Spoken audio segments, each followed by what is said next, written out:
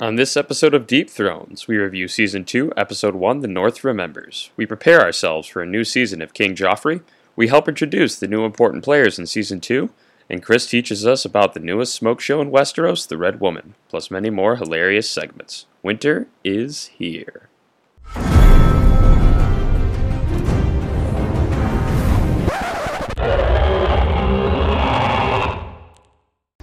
Hey guys, welcome back. This is Deep Thrones. I'm Sims. My partner Cheaty's on the airwaves here. What's up? Hey.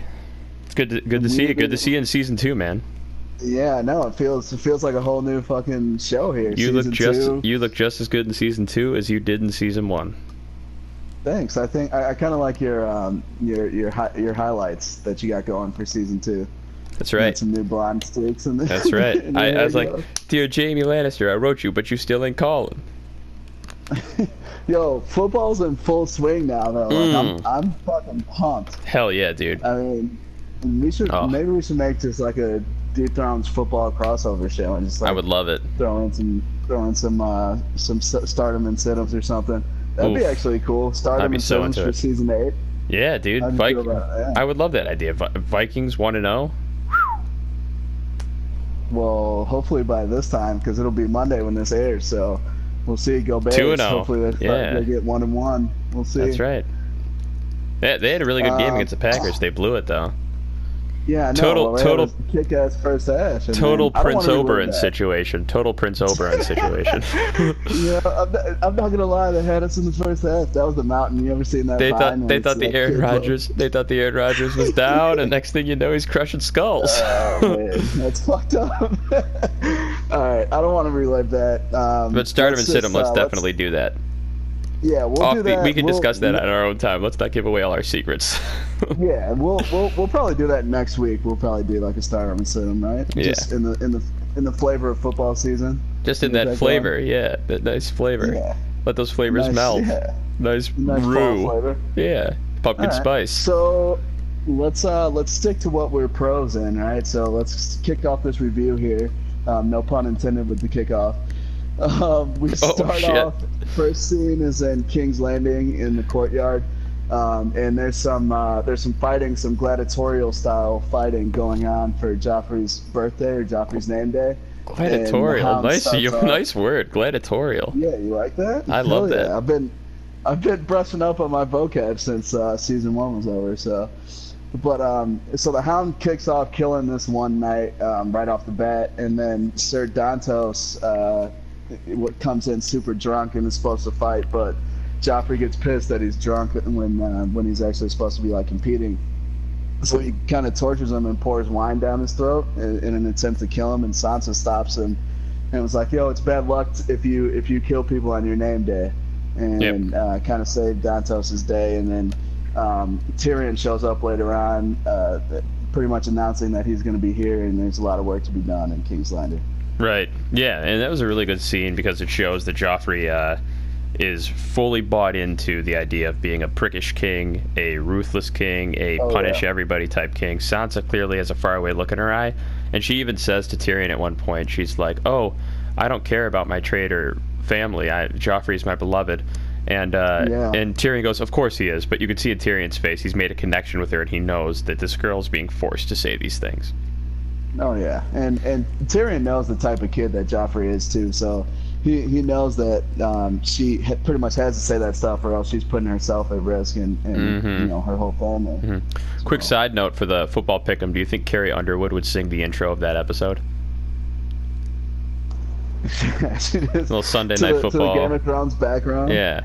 We can get Chris Collinsworth in here and be like, Chris, I disagree with that call. You gotta get Boomer in here. You get Boomer in here. The whole crew. Yeah. So from there, we go to a small council meeting where it's just Pycelle, the Queen, Cersei, Baelish, the usual suspects, and they're discussing how people are kind of freaking out because they're getting letters from the Citadel that winter is coming. The summer is ending, so, and there's some debate onto what that exactly means. But then out of nowhere, Tyrion walks in, and he's like, "Yo, guess who the new hand of the king is? It's your boy." Hell yeah. He comes in and Cersei's kind of like got this attitude where she thinks that they're winning the war, and so Cersei kicks out the rest of the small council and has a one-on-one with Tyrion, and Tyrion just gives it to her like, yo, you do realize that we're losing this war, right? Like, we got to figure out how to fucking win this. And now she admits that she just lost Arya, which Tyrion just kind of laughs at. He's like, you cut off the head of the family, and then you lose one of the little girls. Like, what else are you gonna do next? Yeah, we've lost all our bargaining chips, and he even says to her, he's like, it must be weird for you to be the disappointing child. Oh yeah, that was a great clap back too, right? I've definitely worn that title my whole life. The disappointing child. It's your boy. And then from there, we jump up to Winterfell, and Bran is now the acting Lord of Winterfell, and he's handling all these affairs, accounts, pleas, all this stuff. Meanwhile, Rickon's off playing with his dinghy. Yeah, no one knows. God knows Who knows what Rickon Rickon? No one's parenting him. He's probably, playing with mousetraps. And Bran has another wolf dream, and then they go out to the Godswood, and they're just chatting about dreams and winter and stuff. So not too much to cover there. Yep. And from there we go to a scene where Khaleesi is traveling. She has her 3 dragons. They're not growing too much because there's no food. They're like stuck in the desert. She has a very small crew with her, I mean, obviously. And she's even asking Jorah, like, where do we go from here? And he's like, well, we can go this way, and this group will be ready to kill us, or we can go that way, and that group will be ready to kill us. So she's kind of in a tough bind as to what to do. And I believe they send riders, don't they?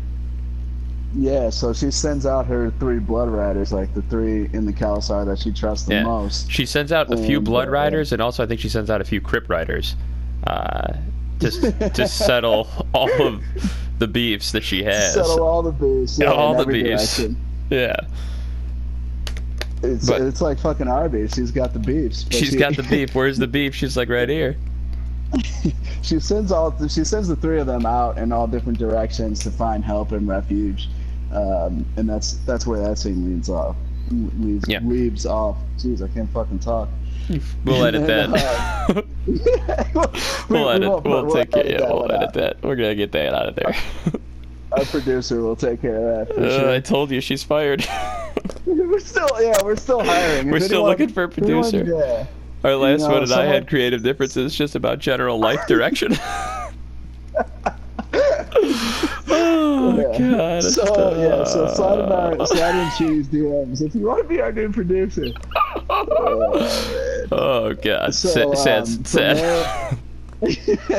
It's good to laugh. It's good to laugh. We have fun. We have fun here. Yeah, we have good times. We go north of the wall, and the Night's Watch are going on a ranging. There's about 200 of them. They're going through the haunted forest, and then they get to Craster's Keep. This is the first time you meet Craster. He's a vile individual. Just a really gross dude. He makes his living by pretty much having sex and procreating with his daughters. Yep. And killing any sons he has. He kills the sons that he has, and it's kind of fucked up. But like they tend the whole house. They like get his food and everything. So like that's how he's making his living, which is disgusting. Yeah. Even for Game of Thrones standards, that's pretty gross. Yeah, and they even mentioned they're like, there's really all the villages between here and the wall are abandoned. What are you still doing here? And he's like, I'm all right. Yeah, but he does mention that all the wildlings left to go join Mance Rayder's army. Yeah. Yeah, and they're getting the army together to march south. So at this point, they're just setting up shop at Craster's Keep for the night. But that's the most important thing there is that they find out that that's where all the wildlings are off to. Not much talk of any White Walker action, but this is more about the threat that Mance Rayder poses because of the fact that he is developing this army. I believe they say their numbers are totaling about above 100,000, which is a lot, and they could take the wall pretty easily. Yeah, and it's rare that you have a person north of the wall that can unite the wildlings.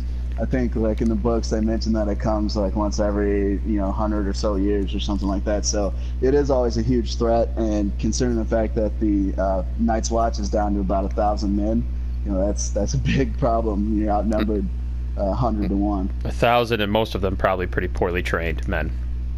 Right.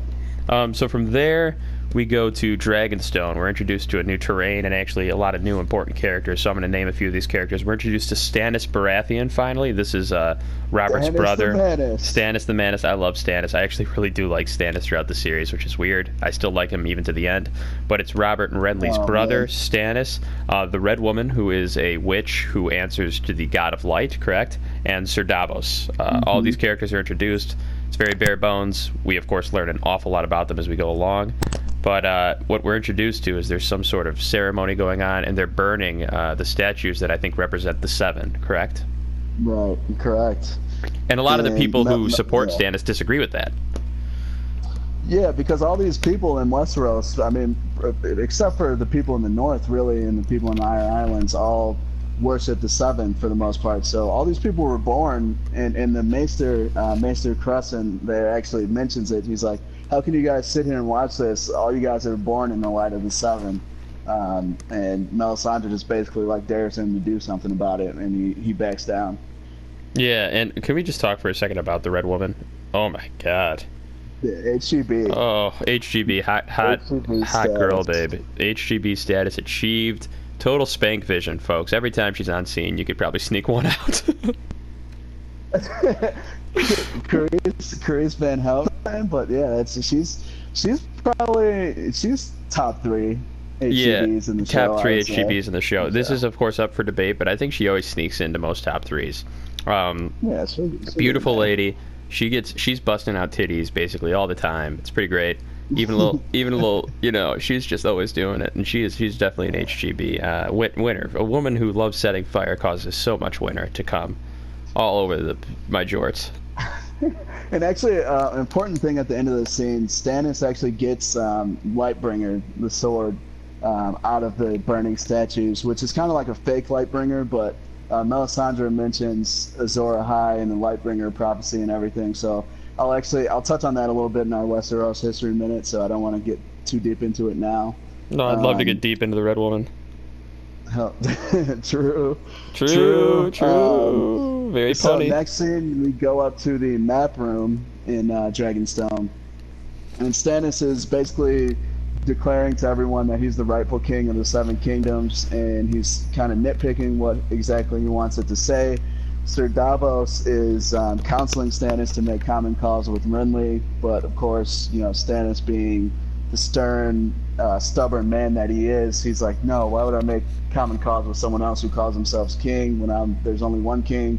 And then, meanwhile, Maester Crescent has this great idea where he's gonna poison himself and the Red Woman to kind of take care of that whole problem. He thinks that she's having a negative influence on Stannis' thoughts. Yeah. And he succeeds in getting her to drink it, but she basically just knows it's poison. She stares him right in the eyes, she drinks the whole thing down, and then he drinks his, and he actually dies. And somehow, through some sort of blood magic or something, she is able to drink it and live. Yeah. It's sort of like if you go down on a girl and then she just goes to bed afterwards, and you're just sitting there like, well, wait a minute. Wait just a second. You die after that? No, I'm just saying it's like a kind of similar. Thanks, man. Yeah, thanks for what you're laying down. Thanks, yeah. Thanks. So happy. I'm just happy to be in season 2. Dude, I'm just so happy to be here right now, dude. So you want to give a thank you speech at the end? Yeah, if I could. All right. If I could have that moment. If I could have the floor. Where do we go from there? Where do we go? Oh, we go to King's Landing. No, we don't. Stark Camp. That's right. Fuck. Yeah. I fucked it up already. We'll edit that. It's all edited. We'll edit this whole thing. We go to Rob's. From here we go to the Stark Camp, Rob's base. And Rob's base looks really good. So does the tip. And he has a big conversation with Jaime, basically, and they're taking some shots at each other. They're playing each other's game. And Rob even says, he's like, and Jaime's like, why are you bringing me all these places? And Rob's like, I'm keeping you by my side because I leave you with one of my bannermen. Your dad will buy him out. And he's like, oh, you don't trust your own bannermen? And Rob has a great line where he's like, I trust them with my life, just not with yours. Mm-hmm. Not much there, though, other than that. Yeah. Not too much there, but I'm gonna pull kind of a nerd move here. Do it. Move here. Do it. We'll edit it. So earlier in season 1, I mentioned that Robb Stark's camp was kind of shittily put together, and they didn't really clear any fields for line of sights and anything. And in this scene, they start off far back from the camp, like aerial view of the camp, and you can tell that it's all organized now. The tents are in proper rows, and there's actually cleared fields for line of sight. So they're showing Robb's getting more experience in combat. Just in that little scene that could be easily missed. Yeah, and that was a great thing that you showed. And also, Robb, you got to keep in mind what you said earlier, which is that he's starting to win a lot too. Right. Yeah, he's actually I think he's on a 3-battle hot streak right now. I think Tyrion mentioned that earlier. If this was NBA Jam, that voice would go, "He's heating up." If this was Snapchat, you'd have that fire mark right next to him. Yeah. That's right. That's right. If this was Netflix, it would say, "Are you still watching?" Yeah, that's how he's really going to town on this thing. He is, and he's doing well at it. The next scene, we bounce over to King's Landing. There's a quick talk between Tyrion and Shae, and they're talking about the new living situation. Boring. Me and Chris both hate Shae. Shae's doing some horror wizardry on Tyrion to make her think she's important, but she's also doing some horror wizardry on the show writers, who, for some reason, think she's important. Yeah, I mean, she becomes important, I guess. But. Yeah, she does. She does play an important role throughout her stint in the show. So I mean, there's no arguing that. But it's just the fact that I don't like that role is really where my bias comes in on that scenario. But the important part towards the end of the scene in King's Landing, we bounce over to the Red Keep, and Cersei and Baelish are having a chat, and Cersei is basically asking Baelish to find Arya for her, and Baelish kind of threatens Cersei with the knowledge that he knows that that Cersei and Jaime have been hooking up and have been smanging a little bit. Yeah, a little. And he goes, knowledge is power, and then Cersei kind of does like a little exercise with her troops, basically threatening Baelish's life, and then she goes, no, power is power. And I thought that was pretty sweet. It's a great scene. That's actually a really cool scene. Cersei has a lot of cool moments, but that I think is like one of her first really cool moments there. It was when she kind of pulls that on Baelish. But yeah, but it's starting to become more out in the open. You'll see throughout season 2 where people talk about the fact that Jaime was constantly putting his wiener inside of Cersei. Mm-hmm. It comes up in a big way at the end of this episode too. Yeah, which we'll get to in just a matter of moments. But from there, we go to Robb negotiating with the Lannister scout, telling him that here are our terms. 1, the release of my sisters, and the other big one to sue for peace, and the one that he knows is untenable. He also wants his dad's ashes or remains sent back to Winterfell. He wants the remains of all those that the Lannisters have killed sent back to their families. But the big one that he knows is a non-starter with the Lannisters that they'll definitely say no to is that the North no longer be a part of the Seven Kingdoms. There's no rule of King Joffrey over the Seven Kingdoms. They become separate kingdoms, which of course they'll never agree to. And there's like a couple other side talks. Stark with Theon kind of planning the idea that for him to take King's Landing they'll need ships, and to get ships, that's what Theon's good for, because he's a Greyjoy from the Iron Islands, which are known for their sailors.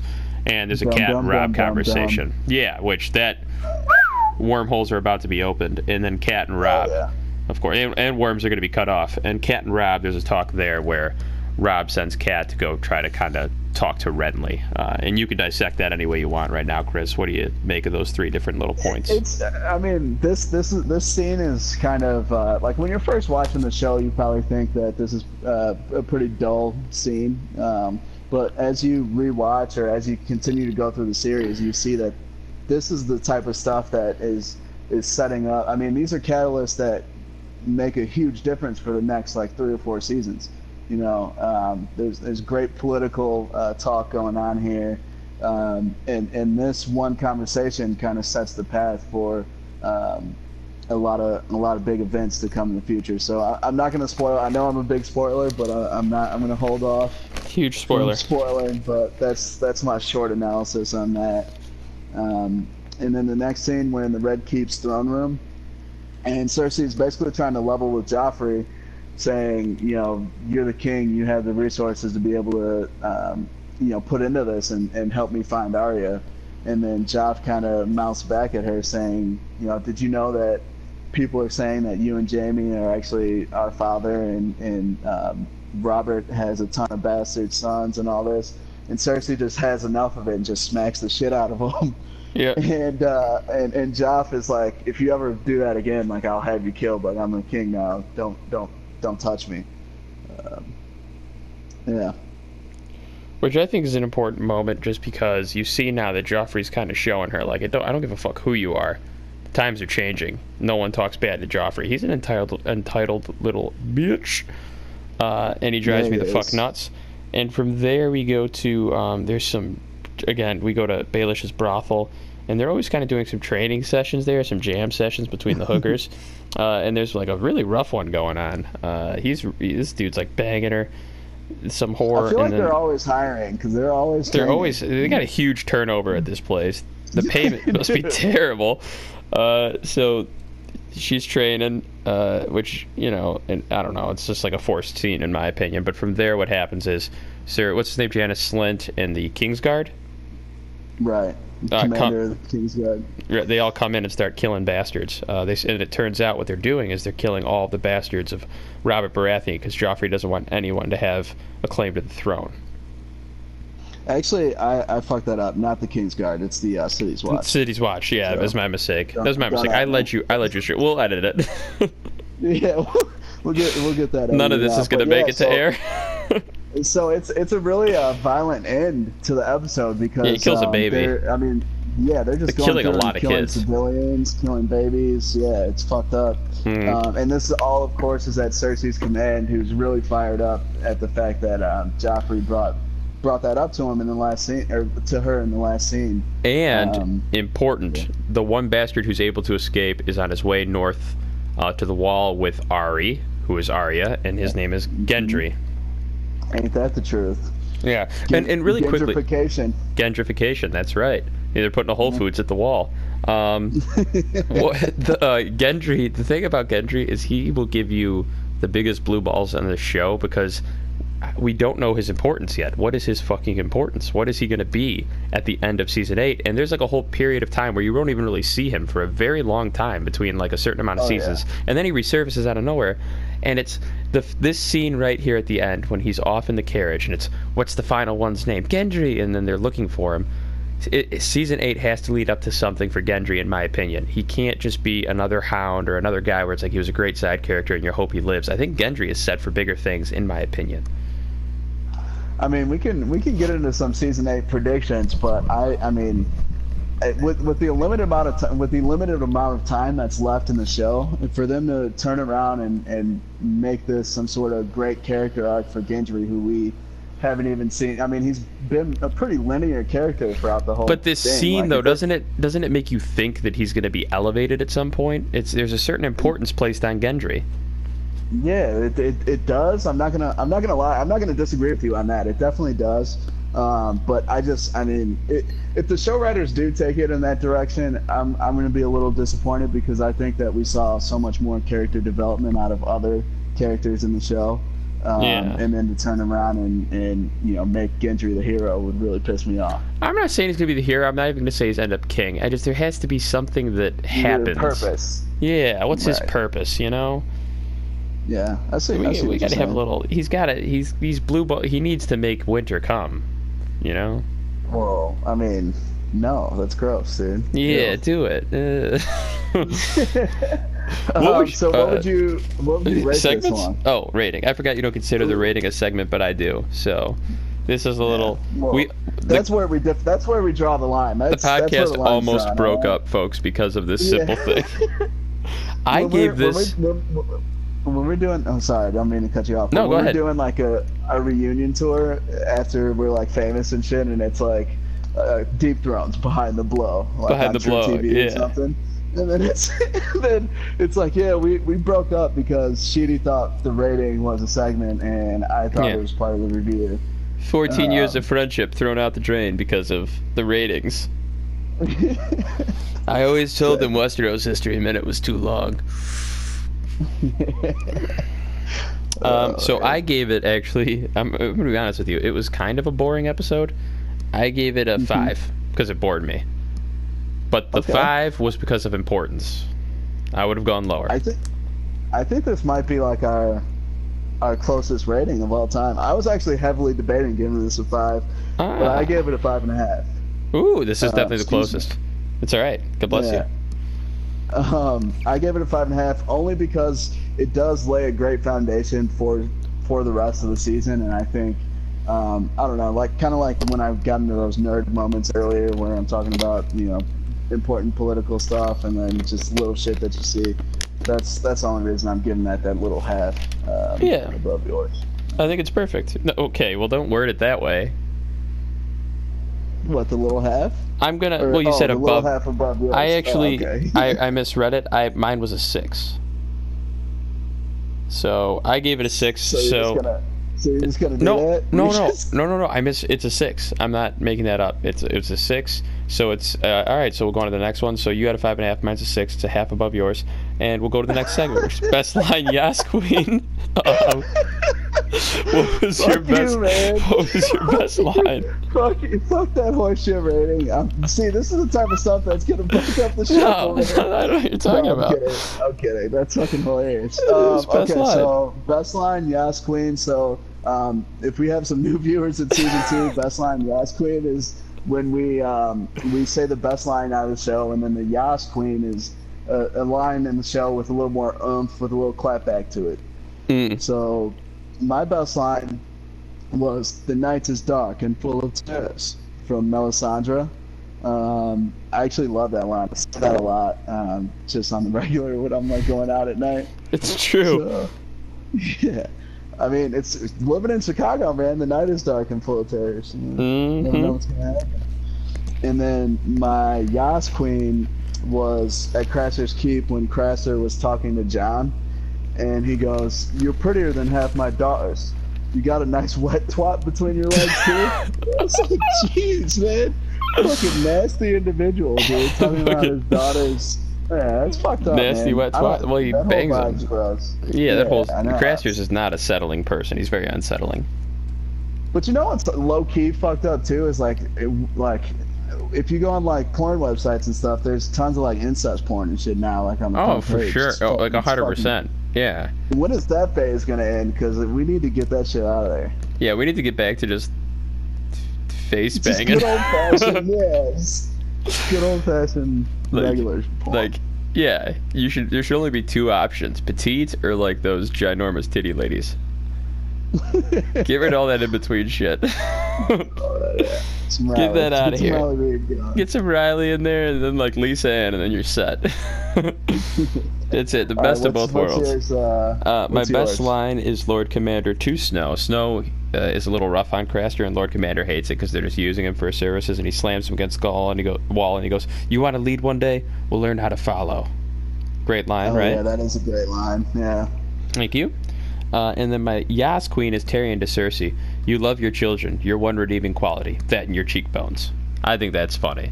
I just thought it was a nice little something because Lena Headey does have great cheekbones. Witty. Yeah, it's pretty witty. Tyrion's a little witty character, and I didn't, I like those 2 lines. They put me in a good humor. I gotta say I don't know which one I enjoyed more, the Tyrion and Cersei one-on-one or the Cersei and Baelish one-on-one conversation in this episode. I say Cersei and Baelish in this one, although Tyrion 9 times out of 10 takes the cake for me. Yeah, I think it's always cool to see their brother-sister dynamic and how they hate each other, but they're forced to work together. Yeah. You know whose brother-sister dynamic's a little crazy is Jaime and Cersei. You should see their dynamic. It's a little fucked up. Yeah, it's a little fucked up. It's a lot of fucked up. Oh man. I tell you. Okay, so that brings us perfectly into our next segment, hottest moment. You want to start us off with this one? So the hottest moment for me, both literally and physically, is the introduction of the Red Woman because she's setting shit on fire, and also, guys, I can't stress enough, Clarice Van Houten. What a smoke she is. She is just Yeah. I actually had that as my honorable mention on my hottest moment, so good. I didn't know if you were gonna take that one or take the other one that I had on here. What was yours? So mine is when Baelish and Cersei were doing their little chess match, and we touched on it earlier, but Baelish threatens her with knowledge, and then Cersei threatens him with basically the power of life or death. And you could tell Baelish kind of shits his pants a little bit when he has a knife to his throat. But yeah, so I thought that was the hottest moment because I do like those, you know, interchanges that they have. What do we classify when we came up with the segments? The hottest moment was meant to be. Well, I mean, whatever gets you going, I think, is what I would classify that as. Okay. That's all I needed to hear. You know, Baelish shitting his pants really gets you going. Yeah, really gets you salivating. Yeah. This guy just said he wants normal shit, and he's over here getting his jowls moving to a dude shitting his pants. Total 2 girls 1 cup guy over here. Jesus. All right. Oh, let's go. Return to Westeros History Minute, baby. Dude, how pumped are you right now? Should I get the hip hop horn back out? Nope, not allowed. Oh man. So this one actually, it does have a lot of relevance not only to this episode, but did you just crack open a crispy boy? I have to get friggin' sauce to listen to this. So this one has relevance not only to this episode, but to season 8 and basically throughout the whole series. A lot of people theorize that this is how the show is going to end, having something to do with this. So I'm going to cover the Azor Ahai prophecy / the Prince that was promised. So basically, the prophecy starts with a world that's covered in complete darkness, and a hero named Azor Ahai, who has a bunch of different names, but basically this hero is chosen to defeat the darkness. And in order to do so, he's got to forge a sword powerful enough that can defeat the darkness, right? So how do you get a sword that defeats the darkness? He works on this and welds this steel for 30 days and 30 nights, but it snapped in half when he tempered it in water. And then so he tried it again. This time he did it for 50 days, 50 nights. Tempers it in a lion's heart, so literally fucking goes through a lion's heart, and it still breaks in there. And then the third time he tries for 100 days and 100 nights, and he's really sad at this point, not because he's failing, but because he knows what it's going to take to get this sword powerful enough to defeat the darkness. So he calls in his wife, Nisa is her name, and he drives the sword through her heart to temper the steel. And this time it actually sticks, and thus the legendary sword Lightbringer is made. And he uses that to defeat the darkness. But the reason why it's so relevant throughout the series is that Melisandre specifically, but a lot of people believe that the prince that was promised would come back, and Azor Ahai will return and be the one who ultimately defeats the White Walkers. So we're still kind of waiting to see how that plays out in season 8. But yeah, so that's the Westeros History Minute there. Holy shit, that was like about a minute. A little over, maybe. We're getting better. Why are we this wee bullshit? I'm doing fine. You're the one who needed to improve. No, listen, I'm not going to skip out on any details. So if I go 2-3 minutes, it's just, that's yummy. If you go 2-3 minutes, I probably would be fine with that. It was that one time you did it was like 7 minutes, dude, and I swear I got up and ate dinner and came back, and you were still rocking and rolling in here. Rocking back. Well, ooh. Guys, rocking back's important, ladies. Never forget. Oh, yeah. But actually, I mean, do you have any thoughts on that prophecy? I mean, how do you think that's good? Well, without any spoilers, how do you think that's going to play out in season 8? Prophecy that you were just talking about. You know the whole Prince that was promised thing. Come on, dude, figure it out, man. The things you were just talking about, which I was definitely listening to, the Ozark's prophecy. Oh my god. The Osiris? What kind of Game of Thrones fan are you, man? No, I know the prophecy. I think so. I've heard one take that prophecy that it's actually Jon Snow. Yeah, that's the leading theory right now. But you know who I bet it is? Gendry. Dude, if it's Gendry, I'm gonna be fucking pissed. He's got it. Yeah. Oh, dude, it's not. I bet it's not. But it can't be Jon or Dany. Is that too obvious? It'll be like Jaime or someone random like that. Maybe. Varys? I don't know. I have a Sneaky suspicion? I have a Sims theory going that basically That it's the you? prince that was promised is well, actually no, I'm gonna spoil too much, so I'm not gonna fucking say anything. Okay, because I don't even know what your theory is, so that's crazy. Yeah. We'll talk about it. We'll talk it off the airwaves. I have an in-game theory. Yeah, we'll talk off the airwaves so I don't spoil. Nice. Then we'll talk during boy time. During boy time. Boy time. This is a good segment, Thrones for Dummies. So this is a segment where Sheedy asks me a question because I'm a fucking expert on the podcast here. All right, this insinuates I'm a dummy, I I just realized, which at the time when we came up with these segments, again, I'm sure I was fine with it, but now, being a seasoned vet like I am, I think we should just call it Thrones for the less informed. All right, well, today we can call it Thrones for the less informed. Thrones for someone who doesn't have enough time to read all the fucking books. How about that? Well, you find the time if you really want to read them, man. All right, that's fair. Ain't no problem. That ain't no problem. My Thrones for Dummies is give us some backstory on that fucking hot motherfucker, the Red Woman. Oh, Melisandre. So she did kind of burst onto the scene out of nowhere, and at first they really don't give too much background on her.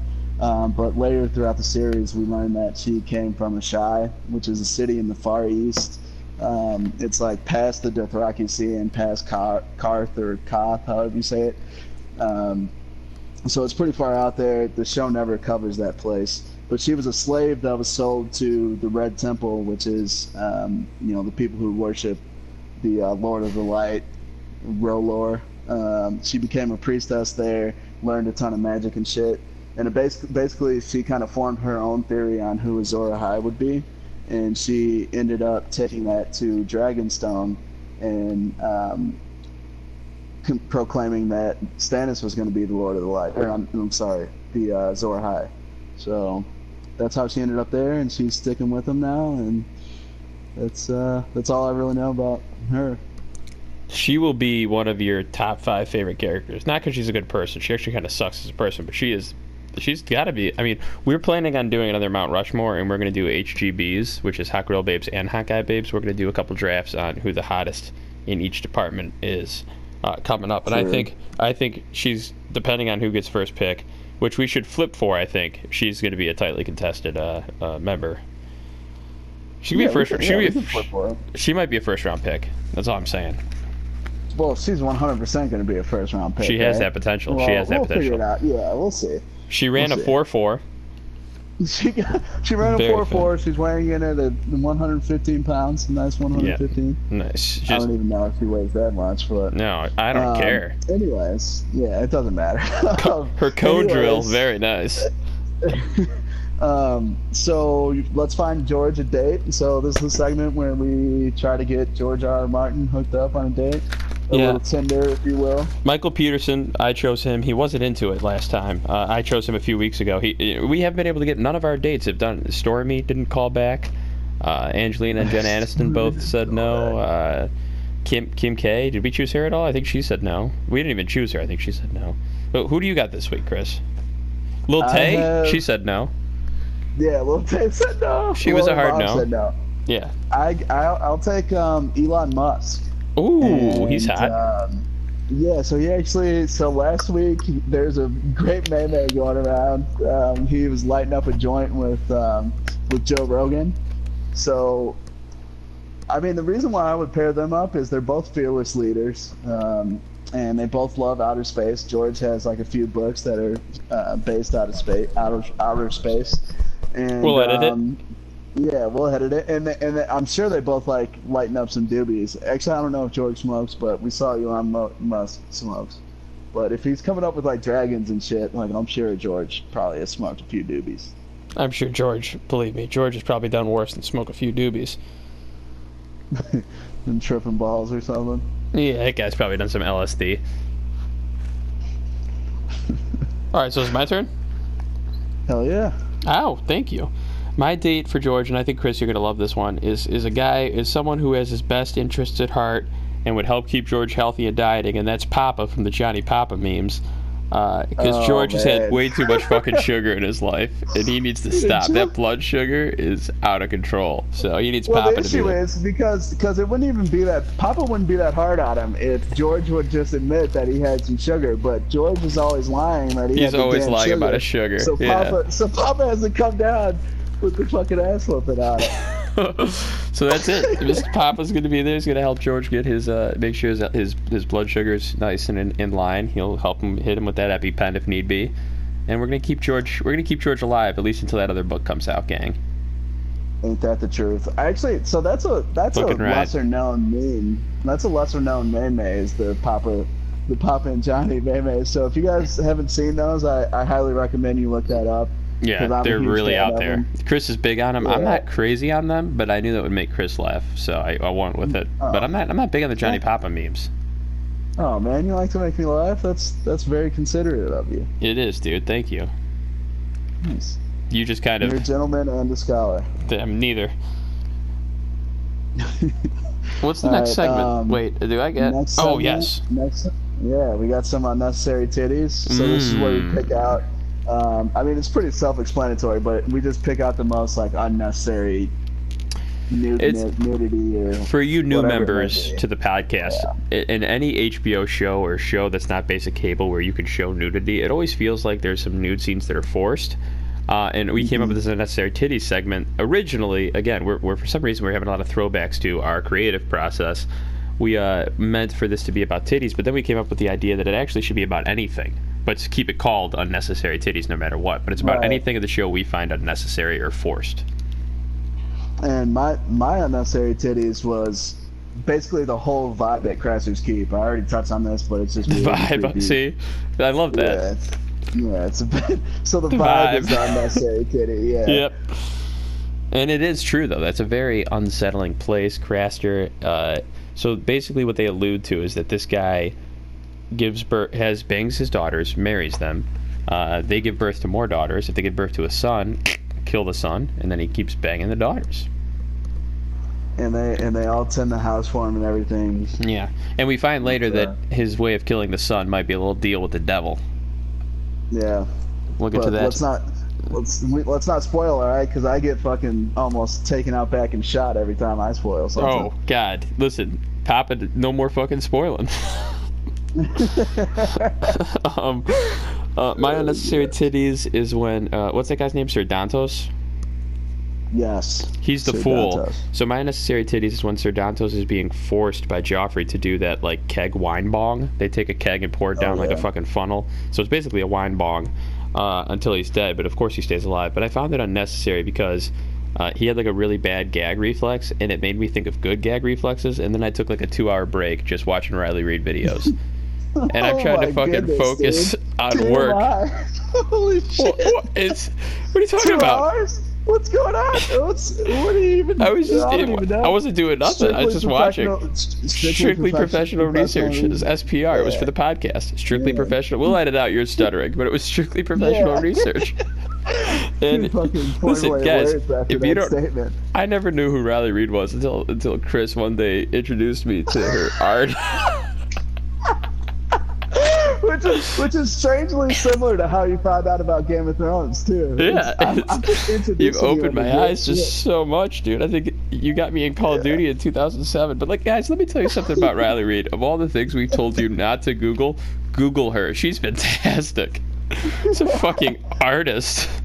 Oh man, yeah, she's well decorated. She's won a lot of awards. She's a fish. She can breathe through her fucking gills. Apparently, I don't know how she does it.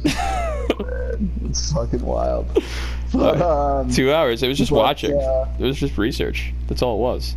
Oh wait, actually, I'm gonna bust out the results on. You're gonna bust what? Votes that, oh, do it. On the votes that we had.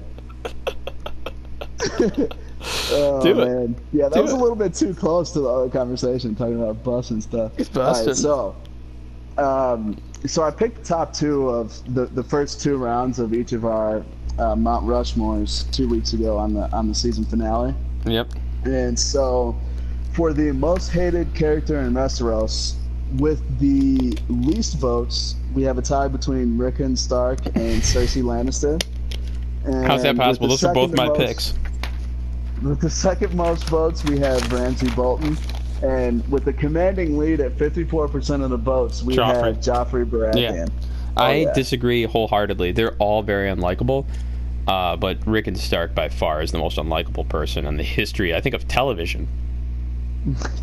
Dude, if you were walking through a dark alley and you saw Rickon Stark, like, you wouldn't turn around and walk the other way. You'd probably murder him and then walk out the other side. I would kill him and I'd go straight to the police department and be like, I just killed Rickon Stark. Like, you could watch like a World War II documentary and Rickon Stark would be the most hated person on television in that moment. He sucks. And then the results of the second vote that we had, who's the best fighter, as Jon Snow would call it. With the least votes, we have the Mountain. That's no surprise there because he lost, kind of. I mean, he gets, I don't know. Arya is a better fighter than him, and I drafted her too. I think you set these up for me to fail. Well, I mean, I took our first 2 round except picks, Rickon. Dude. Rickon is just voting mistakes. That's it. It's just on the voters. There's nothing I can do. I can't fix that. They have the issue, not me. So the Mountain has the least votes. Brienne of Tarth has the second least votes with 28%. So this was a close vote on the top 3 here. So 28% was Brienne, and then Jon Snow and Bronn actually tied for first place with 32% each. Yes, it's Jon Snow. Just to be honest, it's Jon Snow. So if Jon Snow and Bronn were fighting one-on-one, Jon Snow walks out there alive. I think you're right. I think so. I think so. At the end of the day, I think Jon would win that battle. But you never know. Well, also, I mean, he has fucking Longclaw, which will probably break right through Bronn's steel. And he has Ghost. So, well, yeah, but you can't. And also, oh my god, it's one-on-one here. You can't throw in the. Also, Kit Harington by far is one of the best sword fighters I think on the show. The way he wields the sword, I guarantee you they made it super light because he looks great doing it. Actually, I'll actually touch on this too in a later episode because the show writers talk about it at the end of the episode. But Kit Harington actually, they talk about how good he is and natural he is wielding a sword, and they don't have to do as many cuts and stuff because obviously that stuff gets heavy in a lot of people's arms, and they have to take breaks in between scenes and stuff, get winded, and Kit was able to like bang scenes out, I guess, in rapid succession. He's like Riley Reid. Yeah. So yeah, that's our show. There's some scenes. No, we got TBC, dude. Oh shit! Trial by Combat. We'll edit that. Let's go. All right. Yeah, we'll edit that. Oh, you high as fuck right now. Jesus, what are you doing, man? Don't sell me short. You were so. Me and Elon Musk are hanging out. You were so excited that fucking Westeros History Minute was back. You forgot about the segments that people like. All right, so this show, I'm coming at you, dude. I'm coming right at you. This show, this is gonna hit you where it hurts, Chris, because you had a hand in this. This is a cop show about two buddy cops, and you had a part in creating this. Many years ago. Let's go. Yep. This is a show about two buddy cops. One, David Balstein. He's a Jewish cop working the beat. His partner, Johnny Cochran. No, not that Johnny Cochran. It's just a coincidence. And he's a black cop. And it's Johnny Cochran, David Balstein. Apart, they're nothing. But together, Cochran and Balstein are cock and balls.